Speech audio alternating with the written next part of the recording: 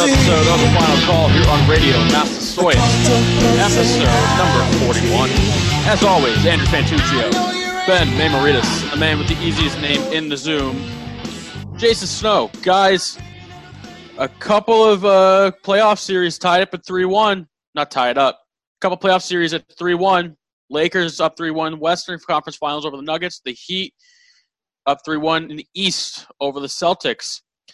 And although the series are at the same, I always want to call them scores, but that doesn't seem right to me. They're at the same record. Yeah, thank you. Yeah, we'll do that. They're the same record. They feel very different to me.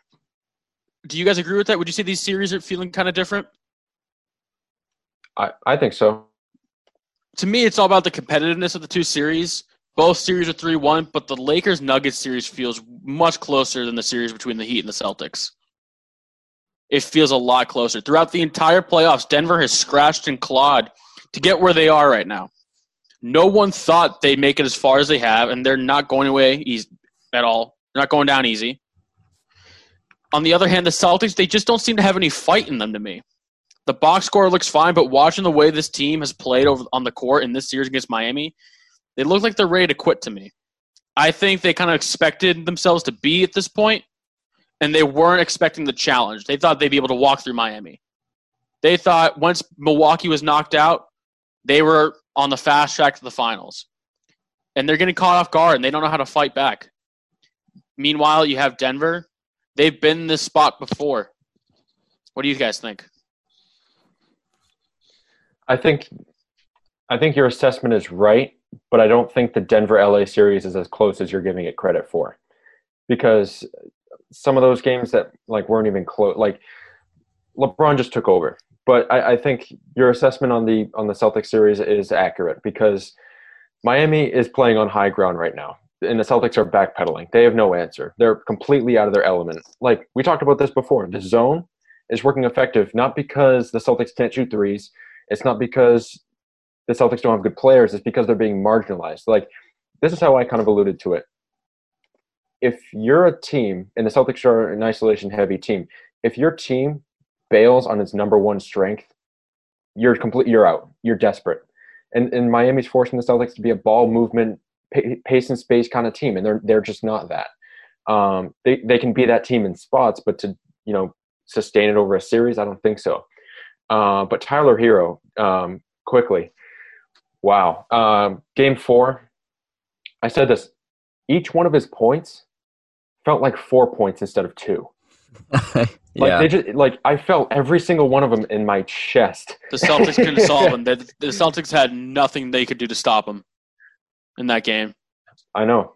And you look up and Tatum had 30, and Tyler Hero had 37, but you would say they played so differently. So I would say that the Heat wrap it up tonight in 5.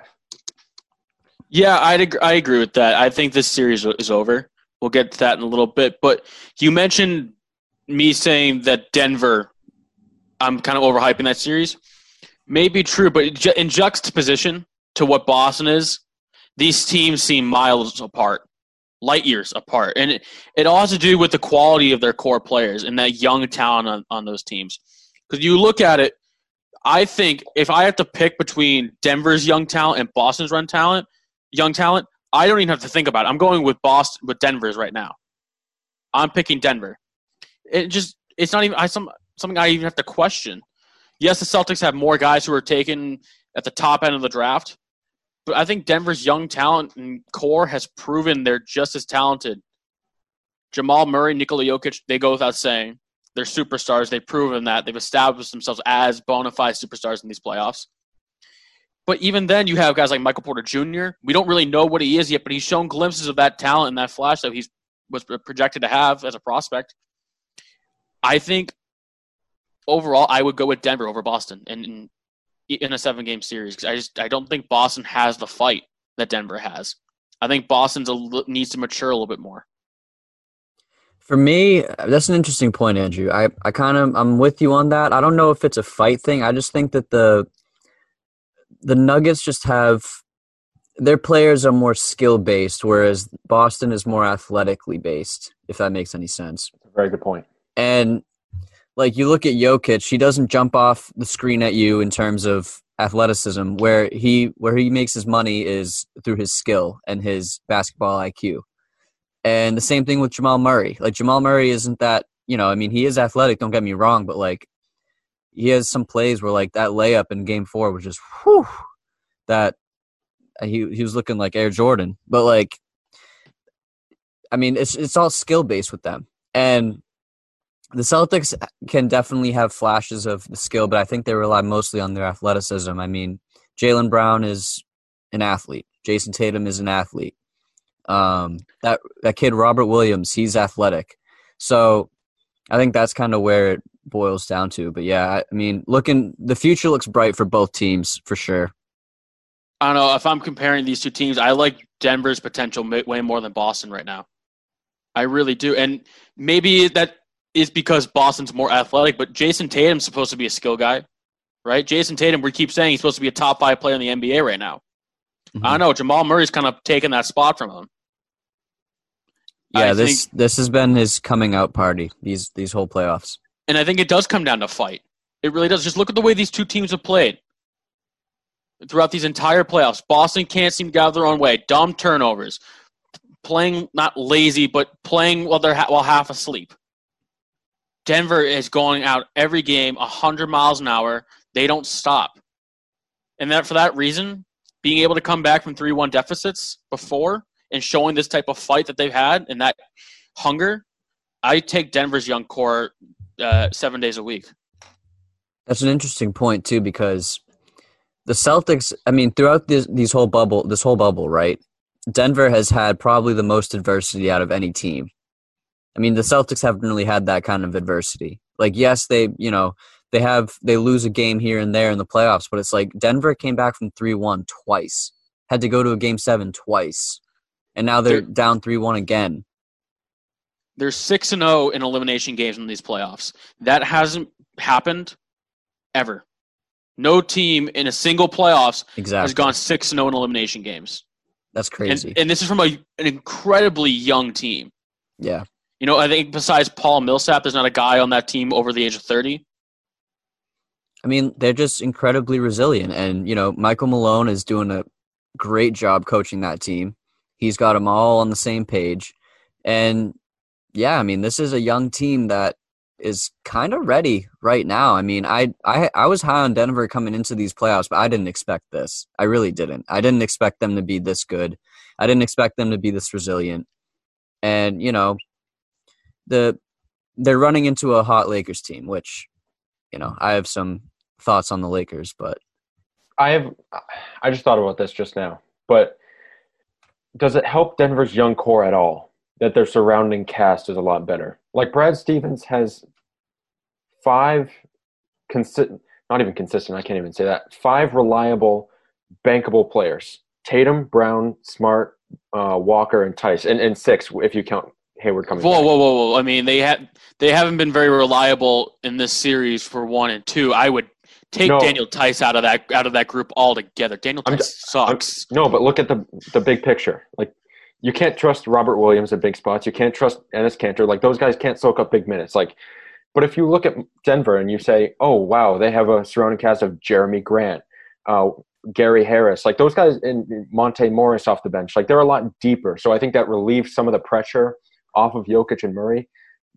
Contrast that to Boston. Tatum and Brown have to take a lot of the snaps. Like they have to take a lot more of the Celtics shots compared to Denver. So I think that plays. I'm not discounting Denver's young core because I believe me, it's popping right now.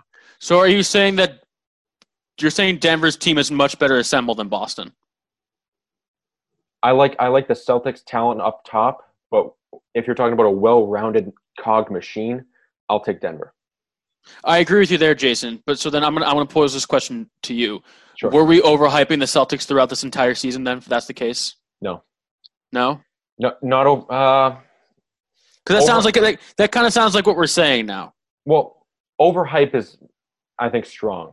Putting Jason Tatum as a top 5 player in the NBA is 100% overreaction. He's somewhere between 10 and 12 to me. Yeah. I think Brown has popped. Smart can't afford to go three for 12. Thank you.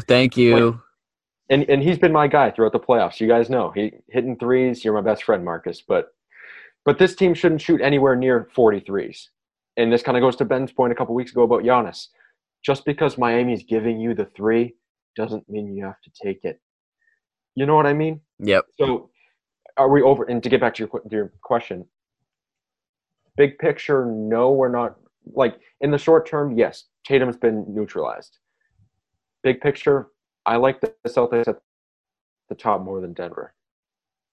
Yeah, you can look at both rosters. Boston has 4 or 5 guys taking the top 10 picks of their draft, right? Yeah. Denver doesn't have that. Jamal Murray was late first round, and I think Jokic, he was second round, right? Yeah, deep in the draft. Right?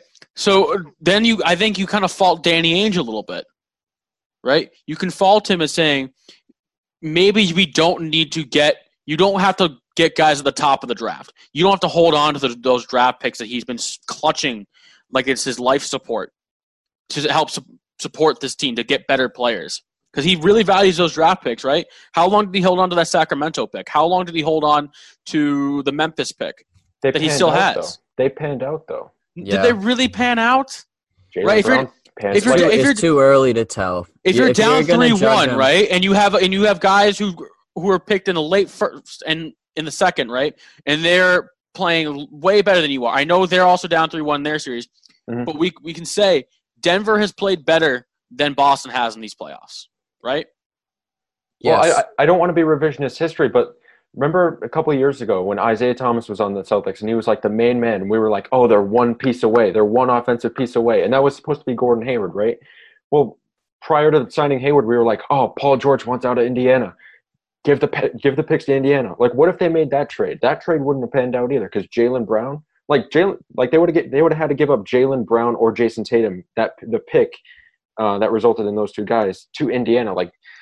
But even then, it doesn't have to be just for those guys, but just support pieces. Like when we went back to this year's trade deadline, right? The Celtics didn't make a single move. You can sort of what I'm saying? Like you can build other ways besides just through draft picks. They need a little bit more. They're too top heavy. They brought in Enes Kanter, who come on. Enes Kanter, he's playing 6 minutes a night right now? Yeah, but I guess what I'm trying to say is you can't bag on Danny Ainge for trying to build through the draft because his moves have been pretty good. Like Jason said, they panned out. And Jaylen Brown, Jason Tatum, they're 22 and 23? Give them time. How old's Jamal Murray? That's not a perfect comparison. No, because players develop at different speeds. Different players their primes are different. Denver looks much closer to a championship right now than Boston does, so I'll give you Well, yeah, but in the next 5 years, what is that going to look like? It might look a lot different. Next 5 years, I'm looking at right now, today, right? Okay. Denver is further along than Boston is. But you can't be a prisoner of the moment. Hold on one second. Andrew, would Danny Ainge have done a better job if he either kept Kyrie or let him go for nothing? No, they got Kemba Walker, an all-star. Would you have been more thankful if he kept Al Horford at that price? No, he let him go and got Enes Kanter, who last year in the playoffs played real minutes for Portland in the playoffs, and he was their starting center after Nurkic went down, and he was good. And I remember saying in the offseason, $5 million for Enes Kanter. I don't know how much they'll use him, but to have that in your back pocket is special. What moves would you have said, oh, that's a poor move? That is a really poor move. Which one? Marcus Smart proved to be worth that price tag. Jaylen Brown proved to be worth that price tag. Would you have rather him let go of Kyrie for nothing or kept Al Horford at $27 million? So letting go of Kyrie, letting go of Horford, both good moves. Both good moves. I like signing Walker. He hasn't been exactly great in these playoffs, but I like him over Kyrie with this team. He's a better fit. Kanter, if you want to have that one, fine. I don't think he really makes much of a difference for Boston right now, especially when he's playing maybe 6 minutes. It's a matchup thing. He's getting scorched by Bam Adebayo. Because he's a good matchup against Kelly Olynyk and Al Horford. That's what they used him for. So That's why they got him. Boy, are you game playing to beat Kelly Olynyk or Al Horford? Is that the bar though? No, that's not the bar. Shouldn't be Al Horford or Kelly Olynyk. The bar should be beating LeBron James. And I know that's not exactly what he had in mind, because I that helps him on a couple nights throughout the season, right? But when it's time to make a statement and win a playoff series, you need real bona fide stars. And Denver's guys have turned into that already. And they were picked in the same draft, so the same age as Brown and Tatum. Tatum and Brown might have higher ceilings, but they're not there yet. Denver's further along in their development, whether you guys want to admit it or not. No, that's okay. So, but saying they're further along in their development doesn't mean that, like, in the grand scheme of things, they're going to be better. That's the thing. They fit better right now. Fine. But if we want to revisit this conversation in 2 years, okay. But right now, the way I'm seeing it, the Boston Celtics have not lived up to their hype. They haven't lived up to their own expectations that they set for themselves. Denver's exceeded their expectations. They're playing well. They're up against a monster in the Los Angeles Lakers, a team that was supposed to be there. Meanwhile, the Celtics are about to be given a gentleman's sweep by a team that had basically no right being in the Eastern Conference Finals at the start of the year. No one's disagreeing with you. We're just saying, like, don't point the finger at Danny Ainge. Don't point the finger at Brad Stevens. Like, okay, at the beginning of the year, we say Celtics are going to beat Toronto in 5 in the second round and get to the Eastern Conference Finals. Wouldn't we all sign that? Wouldn't we all sign that paper right there? We'd all take that at the beginning of the year. We'd say Kemba's in his first year. Gordon's coming back. We'll just see how this goes. Like, Denver exceeded their expectations, but I'm not, like, because they fit better. And I'm not going to be revisionist history and say, oh, Danny Ainge should have done this. Like, he shouldn't have made those moves, because they worked. We got to the Eastern Conference Finals. That's a win. That's a win when you're about to get bounced in 5 games by an inferior Heat team that really doesn't have the talent. Yes, talent-wise, yes. Not in terms of fight and hunger. In terms of fight and hunger, there's no one that matches the Miami Heat. And we've seen throughout these playoffs, fight and hunger mean more than they ever have because of the bubble. Because of the bubble, you have a shot if you have that drive and that heart. Boston doesn't have that. The Celtics don't have the heart. They just get They just get marginalized by that. Like, the effort is unacceptable, and I agree. I think they were looking ahead to what could have been. All right, I'll concede you that, but I'm just not going to say these moves were not worth it, because they were. Yeah, they like, I think it's entirely an overreaction to say that, you know, just because we lose to the Heat in the Eastern Conference Finals, that's a failure. If anything, it's absolutely a failure. It's absolutely a failure. Dude, you got to look at the big picture here. Like, Tatum and Brown are growing. Kemba Walker has grown. This is Kemba Walker's first playoffs. Like, these are just stepping stones into the future. Like, yes, they ran into a hot Miami team. Yes, like, on paper, the Celtics are a better team, but this isn't on paper. This is real life, and the Miami Heat are just playing better. There's no shame in that. Like, if you watch Miami play, like, they beat the Bucks. Right, but the Celtics aren't playing up to their level, right? Like, what have you been saying about the Celtics throughout this entire series? They're making dumb mistakes, turnovers. They're not playing to their caliber. They're stooping down, right? They're not giving the effort. I think if the Celtics gave half the effort the Miami Heat have in this series, the Celtics would be in a much better spot. But they're not even close. If they gave half the effort that the Denver Nuggets have throughout these entire playoffs, Boston would be better off. We're not disagreeing with that. What we're disagreeing with is that to say that, like, this team is, like, you know, like, blow it up, or, like, just... I'm not saying blow it up. I'm not saying blow it up. Like, to say that this team is, like, complete wash and that this year it is. Like, I'm not ready to throw in the towel on trying with this team. They have Tatum and Brown, and they're all young. They still got more room to grow. But so why are we getting on the Celtics for being not as good as Denver? Because look where Denver is with their guys, their young guys who are taking the same drafts later in the drafts, who are getting paid less than those guys. You're getting more out of your investment with Denver than you are with Boston. So who cares that they were picked later in the draft? Who cares? It means that because that way maybe Danny Ainge could have used those top draft picks a little bit better. I'm glad he went out and got Jason Tatum. But the Memphis pick this year that's going to turn into nothing, the Sacramento pick from last year. It's going to turn into nothing. Okay. A lottery pick. Really, a bottom of the lottery pick, right? Yeah. Because, those guys that don't get drafted high, those guys always play well. So those Jokic and Murray aren't anomalies at all. If I look at Siakam, who's taken later in those drafts, you can get talent throughout the draft. I think my IQ is dropping. Listen. Oh, guys, come on. Andrew, you cannot sit here and tell me that Danny Ainge should be looking later in the draft when he has, like, third overall picks. I'm saying he should be more aggressive with trades. I'm saying he should be more aggressive with really trying to put this team over the top. I'm tired of the waiting at this point, right? That's all I'm saying. Look at where Denver is. They're light years ahead of you. Good for them. Isn't the point of winning a championship? What's the point of holding on to all these draft picks if they don't turn into anything? If you don't win a title, they are turn. Do you not see Jason Tatum and Jason Tatum made it to the All-Star game? How many turnovers? Great, you had an All-Star game win. That's like a dunk contest win. I care about championships. Know what? My God. We're ready to wrap on this segment. Coming up next, we'll get into Drew Brees. Is he done? Are the Saints over with Drew Brees after the season? We'll give you our thoughts next year on the Final Call.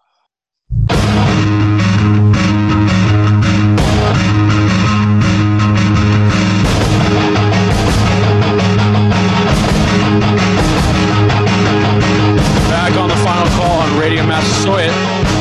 This segment of the Final Call is brought to you by New England Sports United, written by the one and only Jason Snow. New England Sports United, written for New England. Great publication. Check it out. Fantastic publication. You know what doesn't seem to be fantastic right now? Drew Brees. Saints quarterback Drew Brees. He doesn't seem to have it anymore, guys. He's not that guy anymore. I don't be Max Kellerman. I'm not saying there's a cliff. I'm not saying that, but he's just, if you look at the way he's played these first two games, I don't know how as a Saints fan you can be confident in him at least. I don't say bail on your team. I've heard rumors that people who are Saints fans should be worried that the Saints can't compete without Michael Thomas. That's not the case. This Saints team is too good on both sides of the ball and special teams, frankly. What do you guys think? Should Saints fans be concerned right now with Drew Brees' play? I think they should to a certain extent. I mean, it is only week 2, but you're right. These past 2 games, the game against Tampa, they did win, but you look at his stats. I mean, he had like 160 yards, 2 touchdowns, and it was mostly Alvin Kamara's show with that. And it was the Tampa Bay just not being on the same page on both sides of the ball. And then you look at the game against the Raiders, a game that they should have won. I know it was in Vegas. It was a Monday night game, but I mean, Drew Brees on Monday night is usually a sure thing. Like, that's usually a win, right? And I know he didn't have Michael Thomas, but, there were just some throws he was making were just uncharacteristic of Drew Brees. I mean, we always pride Drew Brees on statistically, he's the most accurate passer in the history of the game. He's one of the greatest quarterbacks of all time, which is all true. But you look at these past 2 games, it's like, I don't want to say he's hitting a wall or he's hitting a cliff or anything like that, but maybe age is catching up. And I kind of stopped counting out like old players once Tom Brady won a Super Bowl at 41. It was just kind of like, all right, like, how long can quarterbacks really play for? And, Drew Brees isn't Tom Brady. I understand that.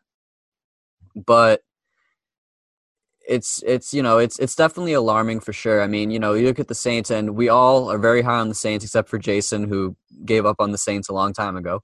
But this is a team that should be, the Saints should be a team that's making a push for the Super Bowl, right? And a big part of that is Drew Brees, right? Because he is one of those quarterbacks in the league that should be playing at a high level, at an MVP level, and so far he just hasn't been doing it. I'm gonna push my chips to the center of the table here, and I know I've been a little outlandish with my NFL takes. I understand I've been a little over my skis, especially with the Patriot stuff. I've been the butt of a lot of jokes recently. Won't leave me alone. God. Anyway, that's right.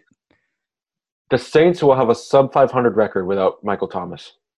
Like as long as he's out of the lineup, they will not be 500 or better, because he is what makes that offense go. I understand Drew Brees has Alvin Kamara. I understand he has Jared Cook. Michael Thomas is really what makes that offense pop. Like, he sets them apart. And I know that Saints defense is a little underrated, to be honest, in my opinion. But when you have Drew Brees, and there's no shame in Drew Brees kind of not withering away, I think that's a little strong, but kind of deteriorating in front of our eyes. Like, 41 years old, like, not a lot of players last that long. So there's no shame in that. I just don't think the Saints are offensively as eye-popping without Michael Thomas, and I think that'll hurt him a lot. They're not the same team as they are with Michael Thomas as they are without. Yeah. I'm not saying that. But, I think the Saints team should be better. They're not so bad where they won't have a winning record. They should have beaten the Raiders. Yeah. They're better on offense. They have the best offensive line in football. They are deep at receiver. They have the best offensive line in football. I don't know. That's not a hot take. They have 4 Pro Bowlers last year, plus an All-Pro. That's the best offensive line in football. Alvin Kamara is probably the second best dual threat running back in the NFL. Outside of Christian McCaffrey. They're deep receiver. They're deep on defense. They're well coached. I don't think Drew Brees has to play an elite level to carry the Saints team, and I think they're fine without Michael Thomas for now. But I am concerned, though, about how far has Drew Brees fallen? For years, he was the number 2, number 3 guy with up there Manning and Brady. I know we're heading into a different era, but how far has he fallen? Where do you rank Drew Brees among active quarterbacks in the NFL, Jason? Heading into the season, I had him pegged around 5 or 6, right around with Brady, and I think Wentz was in that conversation for me. I didn't write it all down, but just from the top of my head, he was like around that range. Now, in terms of how he's playing so far and how I think that it'll like last into other weeks forward, I have him around average, 15, 16. Am I overreacting on that? Like, No, I'm with you on that. I don't think so. I mean, if I were to rank the current quarterbacks in the NFL right now, I go Russell Wilson, Aaron Rodgers, Pat Mahomes, Lamar Jackson, Kyler Murray, Matt Ryan, Josh Allen, Cam Newton, Roethlisberger, Dak Prescott, Jared Goff, Derek Carr, Tom Brady, Deshaun Watson, Drew Brees. That's 15th. Yeah, and like that's interesting because some of the names that you mentioned was like, I mean, the Tom Brady's, the Russell Wilson, Aaron Rodgers, Lamar Jackson. You expect those, right? But like Derek Carr, Jared Goff, Cam. Well, yeah, Cam Newton's been playing really well, but like those are guys that shouldn't be above Drew Brees, like how they've been playing. They just shouldn't. Like Drew Brees should be playing better, and it's kind of alarming. I'm with you, Jason. I kind of had him in the top 10 for sure. Around like the Deshaun Watson area, right? Mm-hmm. And now he's right at the like around top 15, maybe even a little less than that. So yeah, it's a precipitous drop off for sure. But like I said, there's no shame in that. Like Peyton Manning, especially in the Denver years late in his career, he was kind of fading to 15, 20-ish quarterback. And he had that defense that is well chronicled, kind of carried him to a Super Bowl. So yep, and he was only 39. And he needs that. I think Brees needs that sort of support. Yeah, it's just. I've said this last week too. If you haven't seen a lot of Drew Brees play, soak it up this year, because I think he's done after this year. He's going to go into broadcasting. I think it'll be a good one, to be honest. I think he'll be good too, but I don't know. I just can't imagine a Saints team without Drew Brees, but then again, I couldn't imagine the Patriots without Tom Brady. So, yeah. But you're going to have to, Ben. I mean, I do think that Drew Brees is done after this year. He's going to the booth. He's going to go. What is it? Monday Night Football or Sunday Night Football? He's going to join. Sunday Night Football. Yeah, he'll go to Sunday Night Football. He's going to be a broadcaster. I think he'll do a great job, but I think he's done after this year. His arm's gone. Well, not gone. He's not Peyton Manning at the end of his career, but he doesn't have the zip he once had.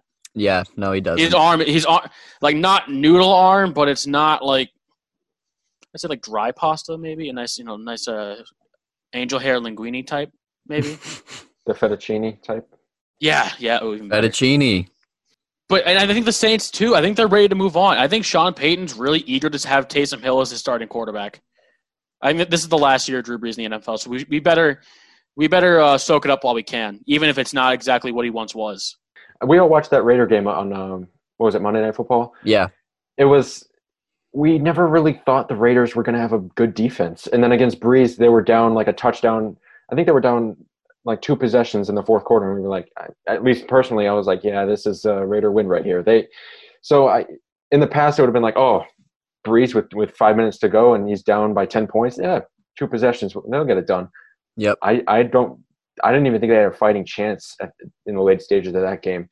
Maybe that's props to Raiders defense outperforming my expectations, but I think a lot of it was Drew Brees was kind of shot.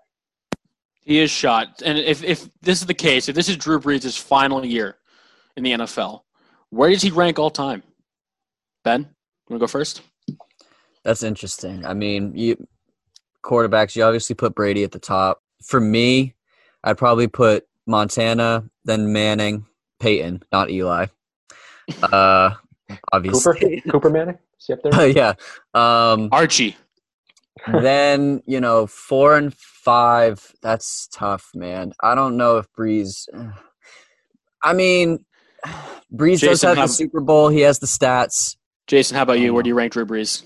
Brees is like my Wilt Chamberlain of football. He has like every record. Whenever a quarterback goes off, it's like, oh, he's breaking he's breaking Drew Brees' record or whatnot. He's coming close to it. Like Drew Brees is always on the top of every record list.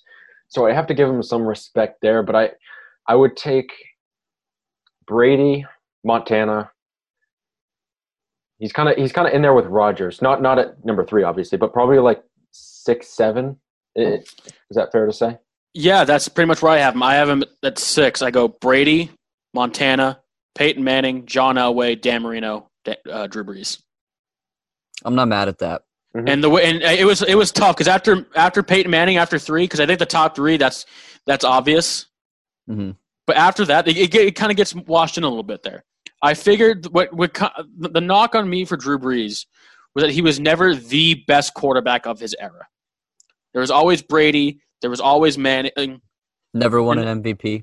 Never won MVP. It's not his fault, but that's that's the fact. Elway and Marino, you could look at those two and like they were the defining quarterbacks of their era. You could look at them always number 1 or number 2. Drew Brees, he has the stats. That's great, but he was never the guy of his era. Yeah. And you could kind of, to go back to my Wilt Chamberlain comparison, Russell kind of defined that era because he won. And he won with the Celtics. And he like Brady can define this era because he won. He won with Belichick. He was like the Saints were kind of a roller coaster for a little while. And that Katrina Super Bowl meant a lot to that city. And that has a lot of weight to it. Katrina Super Bowl. The Super Bowl that he won with what was it? Yeah, it was a few years later. Yeah, but I just want to make sure we got our timelines right. Like Katrina was like 05, 06. They didn't win that Super Bowl to like 09. It was 2011, I think. Oh, so even later. Oh, wait, no. Yeah, it was 2010 or 2011. That sounds about right. I just want to make sure we were on the same timeline. We were in. Yeah, but it pieced together a community. Yeah, and I think that meant a lot. So does that cement his legacy? I don't know, but Brady defined this era because he was so stable and he was so consistent, and we knew what we were getting year in and year out of Brady. Brees, there were some question marks about that roster. There weren't really any question marks about him in particular, but about that roster, there were some holes. No, I mean Drew Brees is definitely first ballot Hall of Famer. I don't think there's no dispute in that. He's first ballot. He's going in. Yeah. I just think he's not the greatest of all time, and it's unfortunate because he deserves to be up in that class. If you were to make a Mount Rushmore of quarterbacks, if you put Drew Brees on there, I wouldn't be angry. But I don't think you can – he was never the guy. He always had Brady. He always had Manning. If you think about it, Ben, I know you have a point. I just want to make this one really quick. How many years did we go where the Super Bowl featured either Tom Brady or Peyton Manning? Right? Yeah. It was always one of those two guys. Brees has only been there once. I know Manning's had his issues in the playoffs, but he at least got to the Super Bowl 4 times. Yeah. Brees has only been there once, and he hasn't been back since, and he's kind of choked in the playoffs. Not him, but his teams have choked in the playoffs. And that's what kind of defines players, right, is your success in the postseason. Like, Brady is regarded as the best postseason quarterback ever. Peyton Manning had his struggles in the playoffs, even though he won 2 Super Bowls.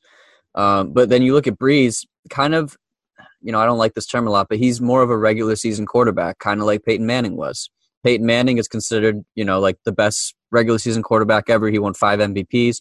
And then Drew Brees, one of my favorite stats about Drew Brees is multiple quarterbacks have a 5,000-yard season, right? That's it. They only have one. Brady has one. Peyton has one. Mahomes has one. There's some others. I just can't think of them right now. But Brees has 7 5,000-yard seasons. 7. That's just unreal. And he's so prolific, and his stats speak for themselves. But this is a guy who, in the regular season, he does his job well. He wins games for him. And, it's unfortunate because I think he does deserve that extra Super Bowl. Like, he deserves it. And, I hope this isn't his last year, but it's looking like it. And if it is, I hope they win. And I hope he goes out on top. Quick question. Just give me a simple yes or no. Did Drew Brees underachieve for his career? Ooh. Ben, you can... Explanation. Yes or no? No, he didn't underachieve. That's really tough. I don't know. I want to say yes, but at the same time, he has all these records, man. I say yes. He performed so well. Records are great, but championships are what matters most to me. Championships matter most to me.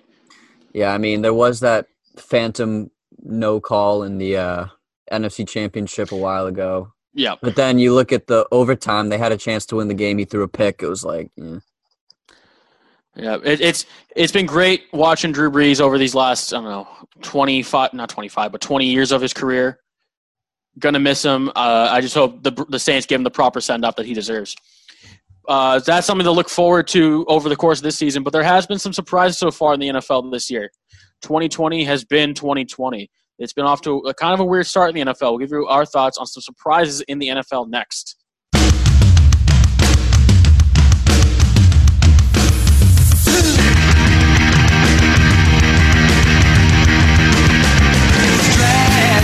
Back here on the Final Call on Radio Massasoit. Wrapping up here this last segment. This last segment is brought to you by ScoreboardTimes.com. ScoreboardTimes.com. Show your passion while you're here. Guys, the NFL season has already been off to kind of a weird start. There's been some teams, there's been some players that have been surprising. What's been the most surprising part of the NFL season thus far for you guys? A good surprise or bad surprise? Either. There's a lot, so we'll touch on a lot. But I would say my number one is probably the Eagles falling flat on their faces. That's a good one. I had them pegged to win the division. It was. I thought it was going to be tight, like a 10-6 season-ish. But wow, they yikes. Jason, I kind of disagree with you on that being a surprise, though. To me, the Eagles are so banged up. There's so many injuries. They just lost Jalen Reagor, who's going to be out for a couple weeks now. Like this team can't catch a break. I really didn't have this team this high because I just didn't think they could overcome all the injuries. So this one's not really much of a surprise to me. I like that. I like the Eagles pick. I don't know. My thing with the Eagles isn't as far as the Eagles. It's more of Carson Wentz. I mean, Carson Wentz has just been playing. Yikes. I mean, his decision-making has just been really bad. And I mean, you look at his career as a starter, he's 14-15. That's not great. And I know that, that falls a lot on team success as well, but Carson Wentz these past 2 games has not impressed me. But in terms of surprises, something that kind of surprised me that wasn't really, it has to do with the Tampa Bay Buccaneers. Now, you guys both know that. Here we go. Listen, Tom Brady and Rob Gronkowski hold a special place in my heart. And I hope they hold a special place in your hearts too, considering they won you, multiple Super Bowls. But anyway, Jason and I were talking about this in the group chat. It was Bruce Arians who came out and said he was asked why Gronk wasn't being used more in the passing game. And he was like, oh, well, why would we need to use Gronk? That's what we have receivers for, to catch passes. It's like, and that just got me thinking, it's like, Bruce Arians these past 2 weeks has done a lot of talking. Am I wrong about that? Like, some of the things he's been saying have just kind of made me scratch my head a little bit. Like, he came out and kind of ostracized Brady at the when they lost to the Saints, which, Brady made some mistakes. I'll give you that. But to do it in front of the press, that's kind of like a cardinal sin in sports. And then you do this. You say that a Hall of Fame tight end, he was one of the 6 tight ends selected to the NFL 100 team, one of the greatest to ever do it, and you're just saying, oh, we don't need him in the passing game. We can use a receiver instead. I mean, I don't necessarily agree with that. I don't necessarily disagree with that, though. Like, look, Rob Gronkowski is not what he was. Rob Gronkowski is not who he was. He's not an all-pro tight end anymore. He's not. He took. How do we know? Because we haven't seen anything. Yes, I think the fact that we haven't seen anything tells you a lot. I think it means that he's not who he was. He's a good blocker. He can catch a 5-yard slant out in the flat, or he can run a little in route for you. But he's not the downfield threat that he once was. And he's right. Bruce Arians is right. With the weapons on that team, they don't need Rob Gronkowski to be that guy. Rob Gronkowski came out. I don't think that's anything has to do. Like, we don't. Like, yeah, it provides an extra wrinkle, an extra weapon, but they have that in Mike Evans, Chris Godwin. They have that with O.J. Howard, Cameron Brate. They have 3 really good running backs. Rob Gronkowski's not the top guy in that depth chart. He's not the top priority in terms of passing, catching passes anymore. I agree with you there, but where I'm thinking is, like, who on that roster does Brady trust the most out of all the receivers and tight ends? It's Gronk, without question. I don't know about that anymore. Like, how many looks is he really throwing to? Like, maybe personally, like, yes, I see what you're saying, but on the field now, I wonder. Don't you think it would be, like, really helpful for Brady if it's like they're trying to execute a 2-minute drill and it's one of those play actions where the tight end fakes trying to block and he kind of like slips out into like he runs down the seam and then Brady hits him on like a big conversion. Like, those are the kind of things we saw all the time in New England. I'm just saying, like, maybe we could see some of that. Like, he doesn't need to be that downfield threat anymore, right? I mean, even if he's 75% of the Gronk we once knew, he's still elite, right? He's still great. Yes. No. Not with the level of tight ends in the NFL today. He's not Kelsey. He's not Kittle. He's not Zach Ertz. I know. I said 75%. But you said he's still elite. And that's the elite class. He's not as good as those guys if he's only 75%. I think Arians can have the opinion that you have, Andrew, but to leak it to the media. Like, you can think that internally. Yeah. But if you and I'm a guy, like, we interview people a lot. I encourage honest answers. Like, I really want them to be honest, but there's a time and a place. Like, it is a bad look. I agree with you. And we talked about this a few weeks ago when we brought up what Arians was saying. Like, Brady's used to criticism. He got a ton of that with Belichick. But in the media, this is a whole new set of circumstances for him. He's not used to this. So leaking in the media, yeah, not exactly a great look, but it's the truth. But it's like, who are you, Bruce Arians? You're a below 500 head coach in the last 3 years. And if it weren't for Tom Brady coming to your team, no one would have you anywhere near the playoffs, and you'd still have Jameis Winston. And you'd probably be forced to pay him a lot of money. So, like, it's almost, to me, this might sound not elitist, but, like, this might sound high-end or whatnot, but it's almost like you're taking them for granted. It's like, don't take legends for granted. Yeah. You can take the legend for granted when he's no longer playing at the level he once was. And that's not Brady. That's not applying to Brady. That's applying just strictly to Gronkowski. You know what I mean? Like, it's great that Gronk's here. It's great, but Gronk is not Gronk. He's Rob Gronkowski. He's Robert Gronkowski now. He's not Gronk. But the answer to that question could have been, instead of saying, oh, we have receivers to do that, it could have been, you know what?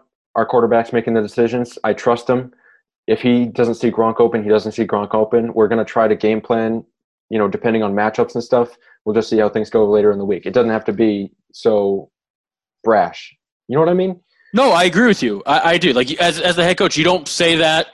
But, hey, maybe this also is a way for Gronk to sort of like, hey, all right, this is what he thinks. Prove me wrong.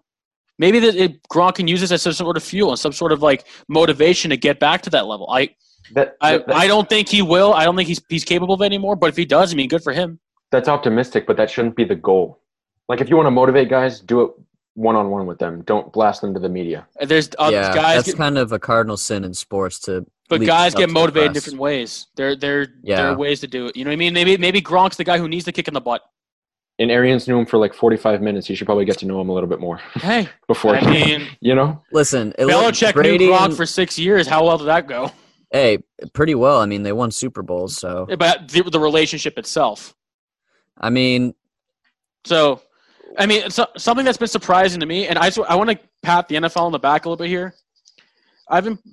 No one's tested positive for COVID this far. I think that was something we all kind of expected with this team, with this league. I thought that within 2 weeks, with players traveling around the country, we would start to see outbreaks twice the size of what was happening in Major League Baseball. But kudos to the NFL. Not a single positive test since the regular season started. So just kudos to that.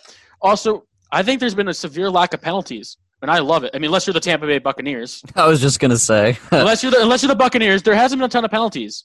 And you typically the first and second week of the year, the first couple of games, those are heavy penalty games. You get a ton of them because refs are trying to set a precedent.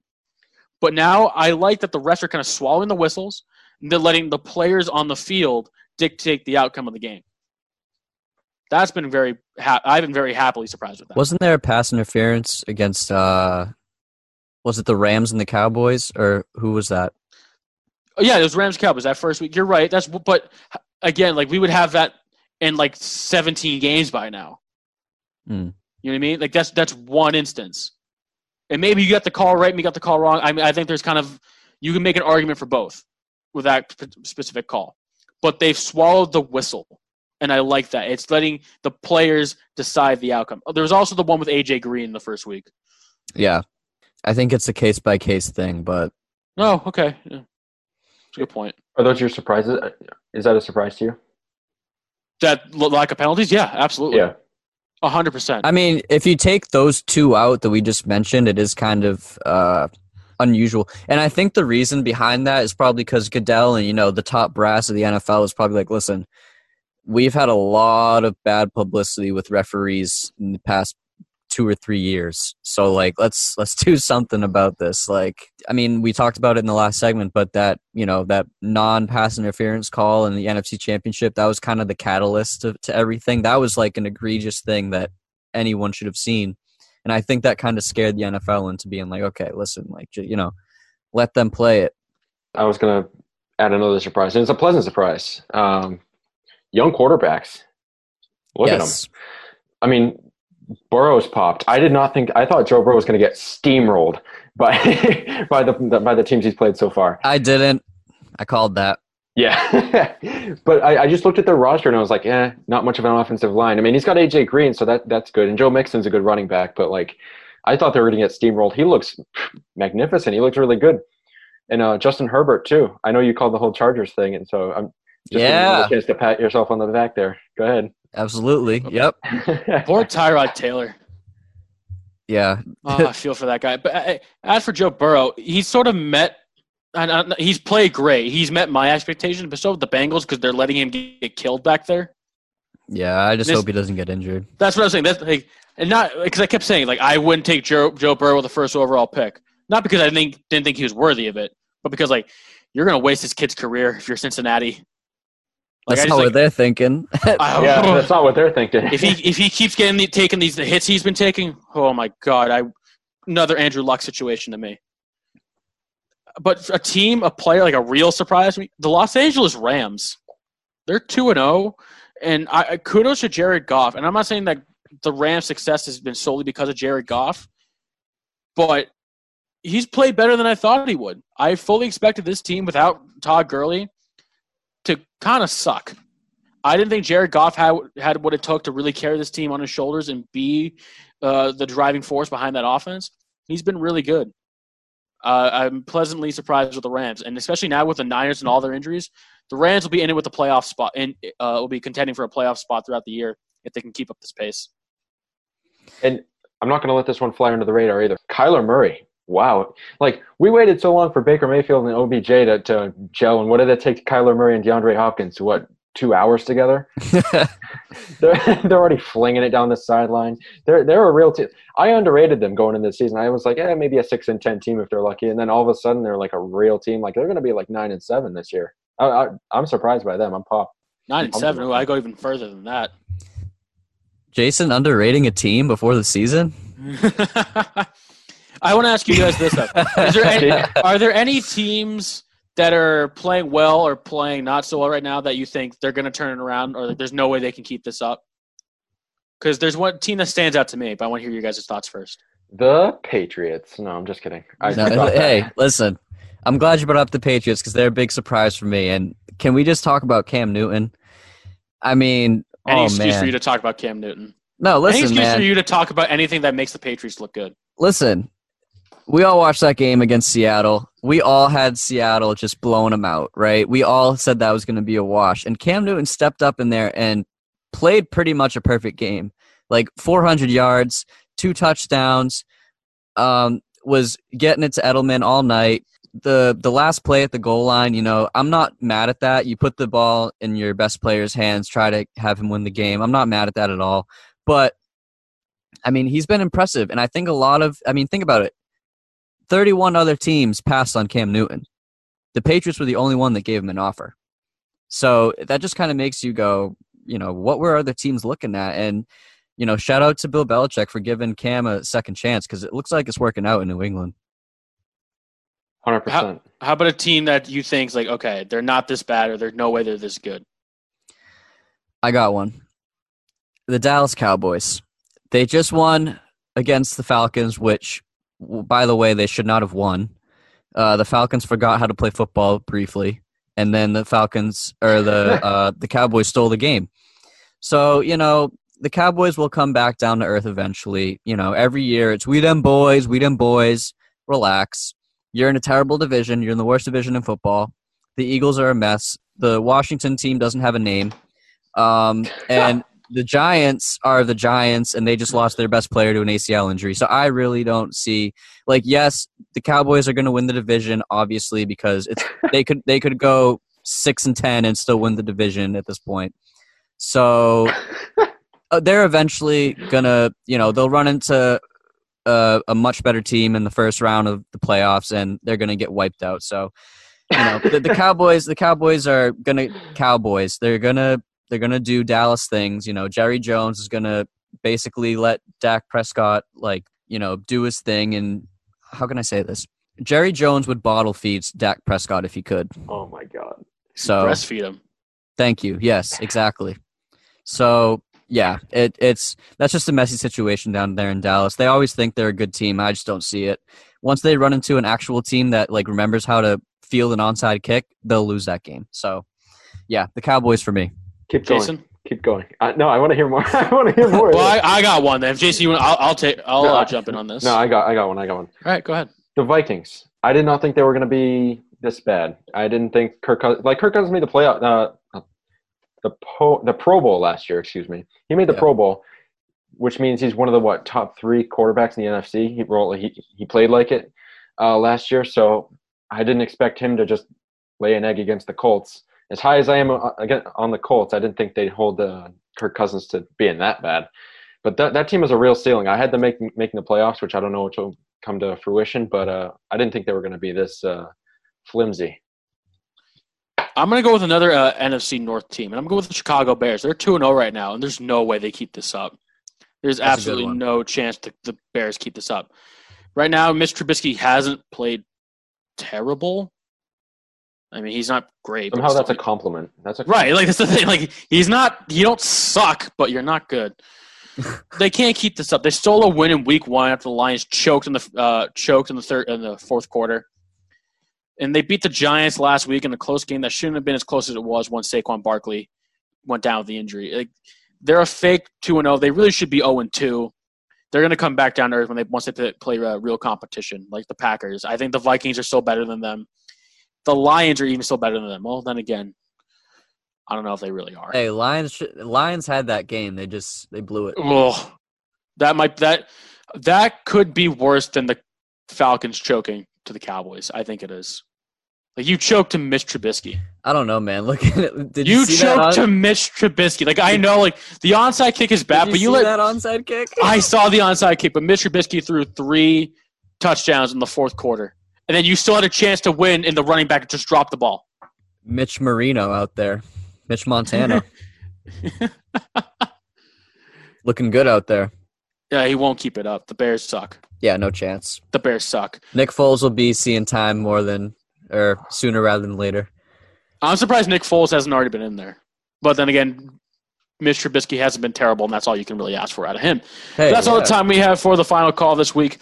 Thanks for listening on Radio Massasoit. If you are interested, you can hear this in its podcast form wherever you get your podcasts, including Apple Podcasts and Spotify. Make sure you follow us on Twitter and Instagram at FinalCallMCC. And if you're interested in doing some reading, check out thescoreboardtimes.com and NewEnglandSportsUnited.com. So, for Ben Mamaritas, for Jason Snow, I'm Andrew Fantuccio. This has been the Final Call on Radio Massasoit.